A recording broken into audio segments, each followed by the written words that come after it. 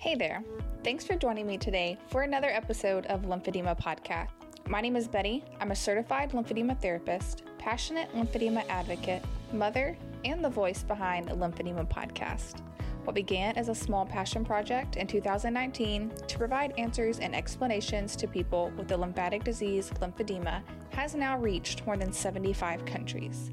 Whether you're a patient, caregiver, medical professional, or someone interested in lymphedema, there's an episode here for you. Every week this season, there will be a new episode to help you learn more and navigate better your journey ahead. I'm so passionate about teaching others about lymphedema that I made this podcast just for you.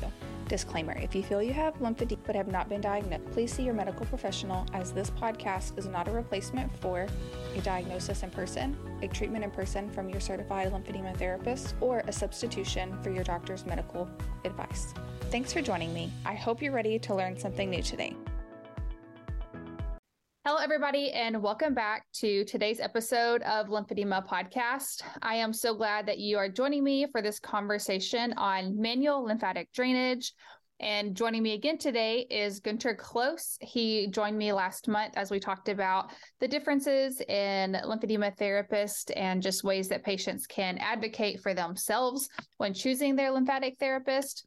So, Gunter, welcome back to the podcast. Well, thank you, Betty, and I'm glad to be here.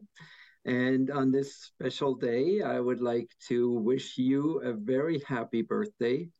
Of course, all the happiness in the world, good health, because we need you. With all your activities, I want to use that opportunity to thank you for the Lymphedema podcasts, but also for your involvement in Camp Watch Me and the Bryland's Feet Foundation. It's so important to have you there, and wish you all the best on this special day. Thank you. I cannot think of a better way to be spending my birthday than talking about MLD with you. So thank you for joining me. And thank you for the birthday wish. To start the conversation, I want to go back to part of what really started this all, about a conversation or presentation you had at the NLN conference last year. And you said there's no universal agreement about manual lymphatic drainage. Can you elaborate on what you meant by this? Yeah, I love to speak about manual lymphatic drainage because there's so many different purposes for providing manual lymphatic drainage to either clients in a spa type setting or patients in a clinical setting. And so the manual lymphatic drainage can look very, very different. It's very different if someone signs up for a spa treatment to receive manual lymphatic drainage for maybe general detoxification, or maybe to treat an autoimmune disease. And then, of course, you have lymphedema, in which the manual lymphatic drainage needs to be performed differently. So I think we need to, and that's very difficult for people, recognize that there's many different usages for manual lymphatic drainage, and that the manual lymphatic drainage that is applied can look very, very different from one setting to another setting. And even between the people who are doing manual lymphatic drainage specifically for the treatment in lymphedema, their approaches can be quite different. And that is very confusing to the consumer, to the patient, to the client. So we just need to kind of find the best manual lymphatic drainage practitioner that is most suited for the application. And that can be a little bit of a challenge, but there's no universal agreement on what manual lymphatic drainage really has to look like. Do you think that we will ever have one? I'm in a group that we were just discussing something along these lines for an ILF project coming up in June. And I'm a little bit of a disruptor. And so they were saying that we need to we need to publish and produce what everyone agrees on and not really go against the grain. And I just kind of jumped in and said, I don't think that's ever going to happen. I don't want to sound discouraging, but part of me doesn't feel like there's ever going to be a universal agreement on this topic. What do you think? No, I'm actually more with you than with the others. And I want to say that is okay because manual lymphatic drainage is a skill. It's a skill that is applied to, let's say, patients with lymphedema. And and a lot of the listeners will know that no two patients are ever alike. Ever. So you can have a patient where you use milder, more gentle approach in one area of their body, and maybe a heavier touch, and maybe some even incorporate some deep tissue work in other areas of the body. So you have the same body, the same patient, the same session, and in that session, you may do a lighter touch and a heavier touch where it's applicable. So I think we need to really recognize that no two lymphedemas are the same, and therefore we need to adjust our skill and method so there's no, I want to say, cookie cutter approach to treating lymphedema. And so we will probably never have this kind of like uniform agreement of what manual lymphatic drainage has to be like, because there's so many variables, and that's why it is a little bit of an art as much as a science to provide manual lymphatic drainage. And for the listeners, what would you like for them to know about MLD, especially MLD that's for the treatment of lymphedema? Yeah, our clinical experience and what we have learned over the years has really confirmed that our manual lymphatic drainage, the way it was first described by Dr. Vader in the 1930s, has to be applied with a slightly firmer touch than what most people believe it should be applied. We want to get a good stretch of the skin. We want to have a depth which actually reaches the collectors that are typically located right against the muscle fascia underneath the subcutaneous tissue.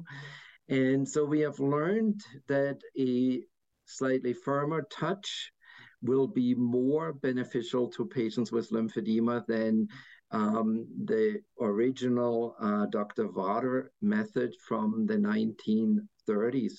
And at this point, I really want to remind people that Dr. Vader, who is, in my opinion, the creator of manual lymphatic drainage, or at least the first person who has used the term manual lymphatic drainage for the work that he did on patients with chronic colds, he did not develop it for lymphedema. I think when we recall this history, that little piece of history, it tells us that, yes, it's a great method, and someone along the way came along and said, hey, there's manual lymphatic drainage, here's lymphedema, let's merge these two.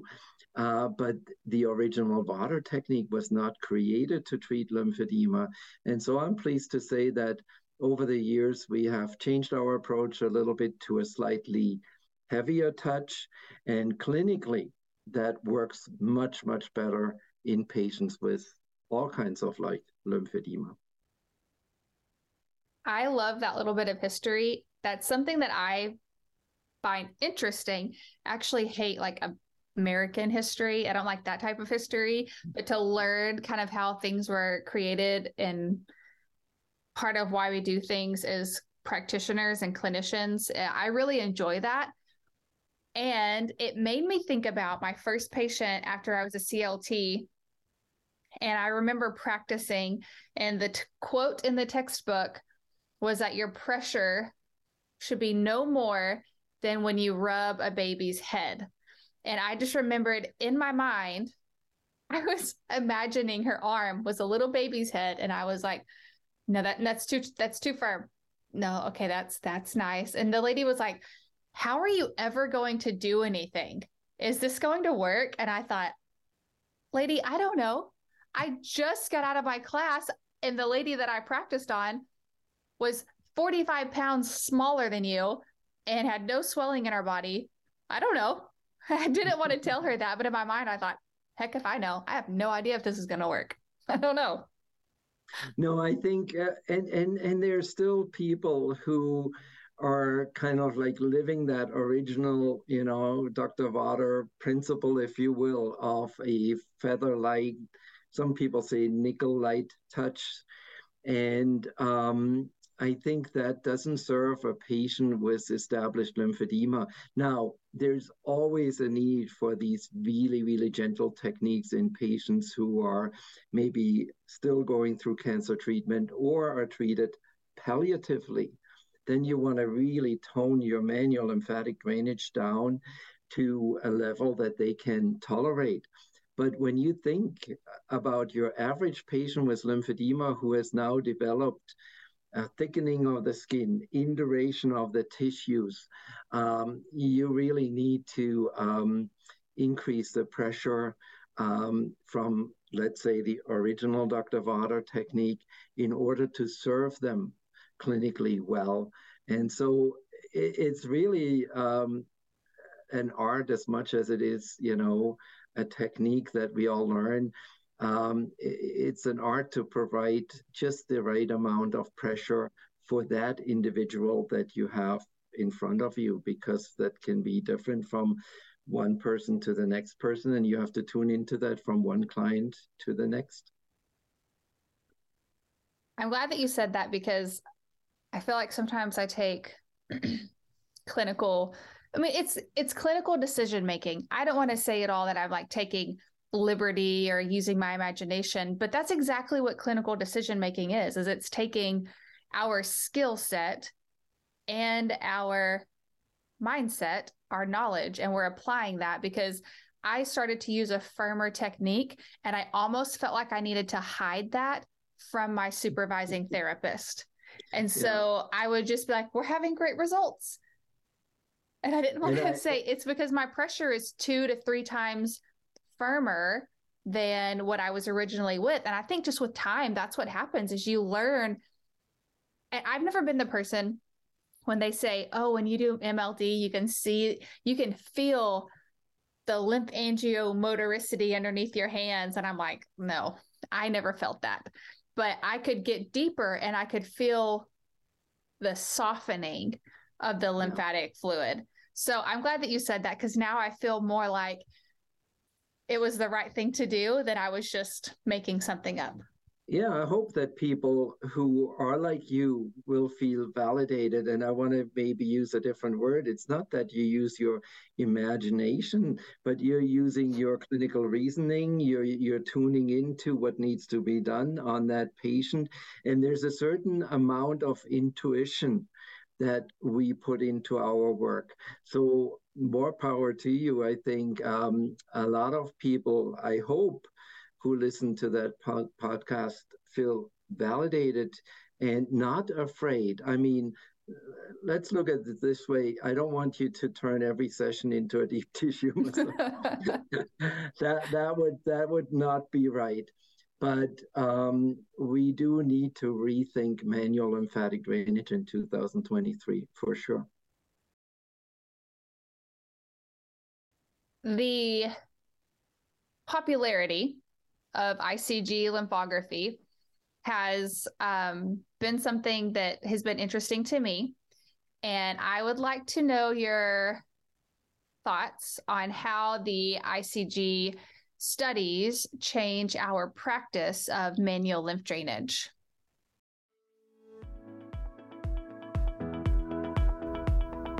I hope you're enjoying listening to this episode so far. I want to jump in and tell you guys that you should be definitely checking out the sponsors who support Lymphedema Podcast. This year, our sponsors are Eros Medical, PLAY, which is Pediatric Lymphedema Alliance, Medi, and Juzo. Go check out their websites, go check out their Instagrams and their social medias, and find them so that they can help you power through your lymphedema journey. I'm really glad that you are actually bringing up ICG, because it is changing on how we practice manual lymphatic drainage. And I'm super intrigued with the research that people do in Australia and other places. Here in this country, just for the listeners who are not so familiar with the indocyanine green studies, it is typically done. It's a test that shows lymphatic function in real time. Beautiful greenish images of the lymphatic system. And it's typically done here in this country pre-surgically when a person is maybe a candidate for a lymphovenous anastomotic surgery, that they would do the indocyanine green. In Australia, they're doing it for research to see, where things drain after cancer surgery, for example, after dissection of lymph nodes. And it has changed how we at Close Training are practicing manual lymphatic drainage and how we teach it to our students. I'll give you one example. A few years ago, maybe 5-6 years ago, I would have still told you to avoid this surgical axilla, the axilla that had lymph nodes removed. We are now incorporating the ipsilateral axilla, that is the axilla that had the lymph nodes removed, provided that there is no skin changes or maybe there might be a seroma that precludes us from treating that axilla, but we typically now incorporate this into our sequence. And that should be new for someone who has learned manual lymphatic drainage, 5, 6, 7, maybe 10 years ago. We also learning that the touch of our manual lymphatic drainage in order to affect the lymphatic system has to be a little stronger, just like we discussed already earlier. Yeah. So at Close Training, we have really taken this and changed our whole approach to manual lymphatic drainage and really looked at the sequences too, what is most beneficial for a patient and what could be avoided so we could be most effective in our treatments for our patients. It has changed, but I want to make one important point about the research that you read, particularly from the Australian group. They show no evidence of a axilloinguinal anastomotic pathway. Most listeners probably know that if you had lymphedema on one side of the body, upper body, arm, chest, breast edema, you would typically channel it to the contralateral side and down to the inguinal nodes. Now, the Australian group does not show any axilloinguinal pathways, but then I'm listening to other people who have done indocyanine green research in breast cancer-related lymphedema, and they do show a connection between the trunk to the inguinal nodes. And I want to caution people, as much as we want to embrace the new research and incorporate the new findings, I would say if your patient has breast, chest wall edema, the upper quadrant is affected, I would still go to the contralateral unaffected side, and I would still use my techniques on the lower portion of the upper quadrant, the inferior portion of the upper quadrant, and work it down to the inguinal nodes as well. So that fluid, that chest and breast edema needs to be dispersed into different sections of the body. Don't forget to work the supraclavicular fossa on the ipsilateral side. So the indocyanine green study shows a good connection in almost like half of your patients up into the SCF. So there's a lot that we can learn from it, but you also have to be a little careful and use your clinical experience in addition to the indocyanine green findings. And I think that's when you're most successful, that you're not just putting all your eggs in one basket, but use the science, information, and marry that with your clinical experience. And I think that will make you a good practitioner. I wonder if the mindset or the approach that we have the plexus, so that we have that covering that can really move lymph fluid from anywhere. I wonder if that has any validity in the ICG study as far as the not showing the watershed, but they're still showing drainage. Could that be potential? I mean, and this is just, speculation between the both of us, probably because we weren't in those studies and seeing the images necessarily. But I wonder if it's the plexus that maybe they're seeing some of those pathways show up on, or if it is a watershed. That's interesting because I actually had not heard that those studies were not finding the axilloinguinal pathway. So that's an interesting and new thing for me. I'm going to probably read into that when this is over. Right. So I really think that you are right. It's not just the collectors that we are after, and that's what typically is shown with the indocyanine green. If a person has a certain amount, a significant amount, I want to say, of dermal backflow, that fluid moves through tissue spaces in the plexus. But one thing that is important to acknowledge, it is moving very slow. So we have to slow down our techniques, increase our pressure. And there's a couple of images, you may even find it on YouTube, about this from the Australian group, where you can see that the fluid that is now trapped in the tissues moves pretty slowly and sluggishly. And so our speed and our pressure needs to be adjusted. And I think, the indocyanine green research is still in its infancy. It does have a couple shortcomings because you only see about 2 centimeters into the tissues. That's less than an inch deep. So if that indocyanine green was absorbed into collectors that are deeper or inside the muscle compartment, then you would unfortunately not see that on the screen. So it's not without shortcomings, but we will learn more. And I think over the years, it will actually still allow us to adjust our techniques and be more efficient in what we do with our patients.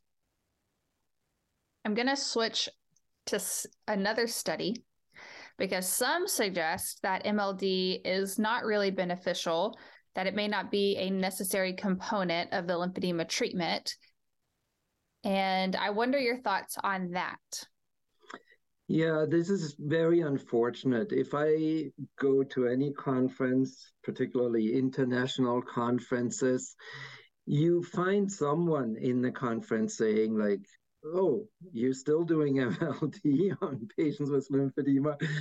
And I find that very unfortunate because clinically, I know the benefit of manual lymphatic drainage. And I can also say that if you were to try fixing lymphedema with just bandaging and exercise, you would create a lot of proximal congestion, either in the shoulder, in the hip, maybe even push that fluid into the genital area if you're just using compression and not what I casually want to say, flush it out with manual lymphatic drainage. But it is unfortunate when I speak to those therapists who are, making that point at a conference. I would oftentimes I would ask them, what kind of like manual lymphatic drainage did you apply? And they would refer to it as the traditional Dr. Vader method. And I'm going like, yeah, if I stuck to the traditional Dr. Vader method from 1930s, maybe I wouldn't get the results either. We have to adjust our pressure, and this is a reoccurring theme, as you can tell. Mm-hmm. We have to adjust our pressure to the individual that we are treating. And there is a subset of people who are providing manual lymphatic drainage, but maybe not in the appropriate manner or dosage. And then it's really easy to prove that manual lymphatic drainage is not a valuable component to your CDT. I find that very frustrating because a lot of patients who really need that proximal decongestion could potentially be shortchanged if an insurance reads the article and say, oh, here we have it. MLD is not necessary in your case. And I feel that could really shortchange a lot of patients who need manual lymphatic drainage. That's unfortunate in a way that it comes down to that universal application of MLD, that we're not all on the same page as clinicians and practitioners. So we're not applying the same treatment. And so not all patients are receiving proper MLD. And then that in turn is causing almost like a different thought process or a way of looking at MLD as a component that isn't necessary. And it's unfortunate because it sounds like we as clinicians have failed them more than the technique. Right.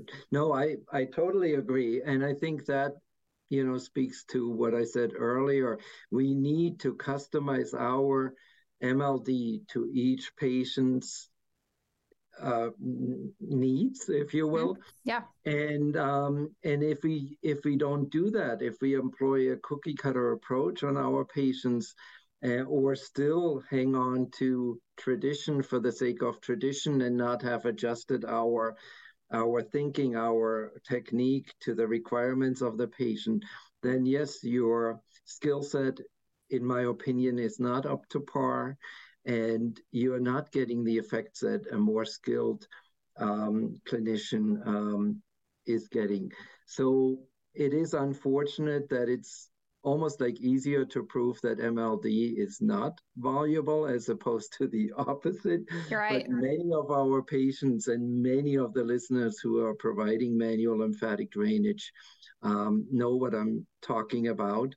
And the way I put it in my classes, and I think this is a good way to think about it, you have to put intent and purpose into your work, because manual lymphatic drainage is a modality where you could easily be very distracted. You could be, distracted by, your phone. You could be distracted in a conversation with a patient. You could be easily, not putting intent and purpose into your work.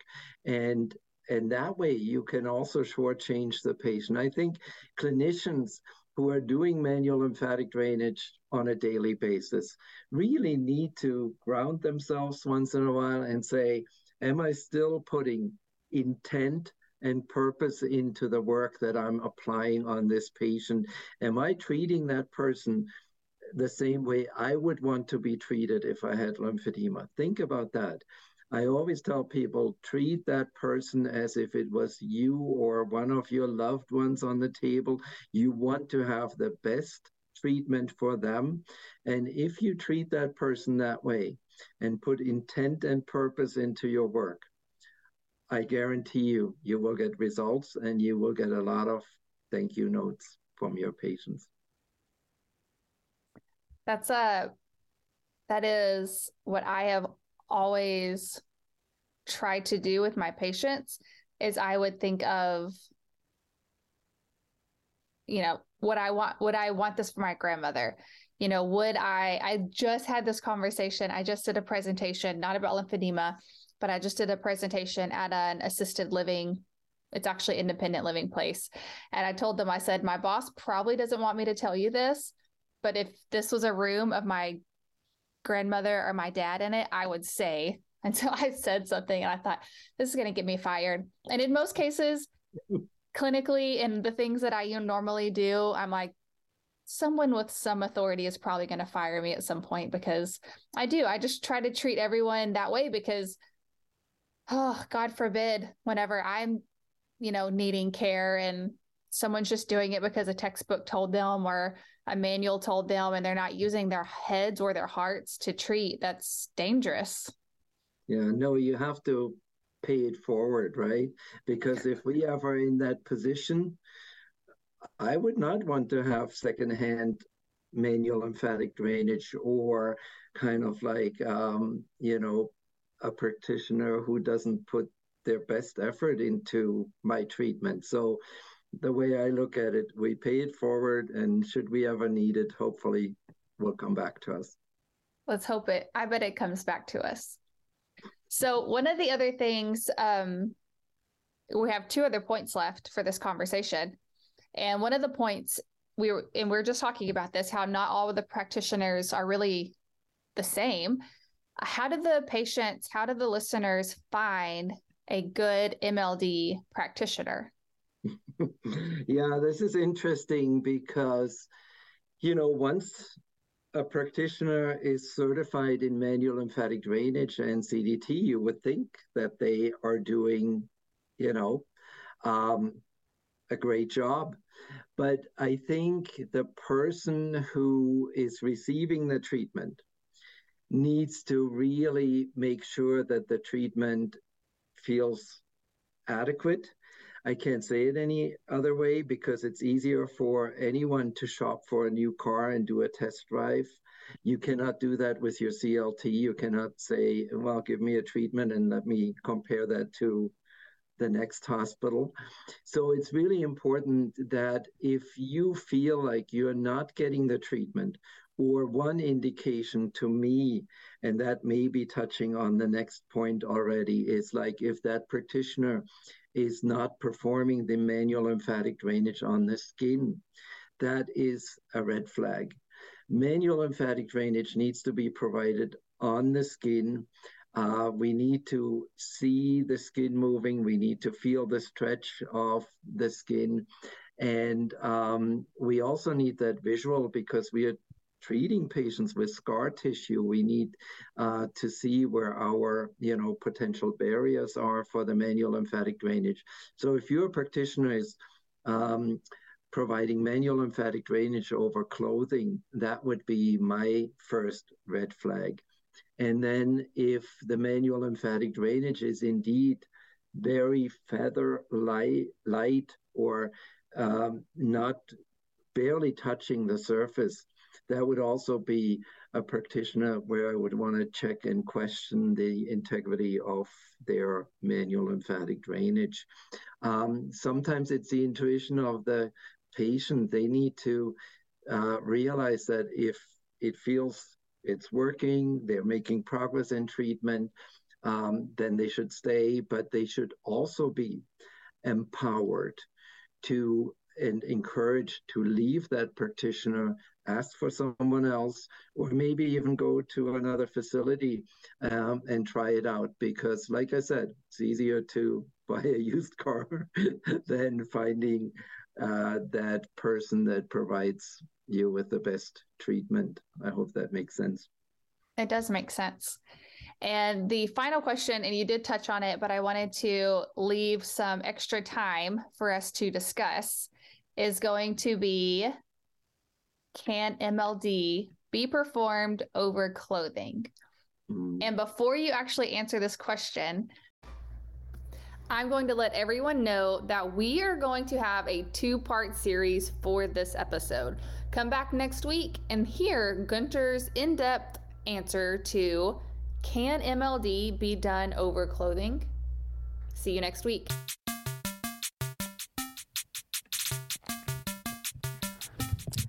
Mother Teresa says, loneliness and the feeling of being unwanted is the most terrible poverty. This podcast is here for you to find friendship and a community for your journey with lymphedema.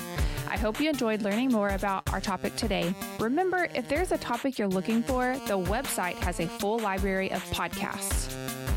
Email me with your story if you would like to share, lymphedemapodcast@gmail.com, or visit the website lymphedemapodcast.com to submit a topic for another episode.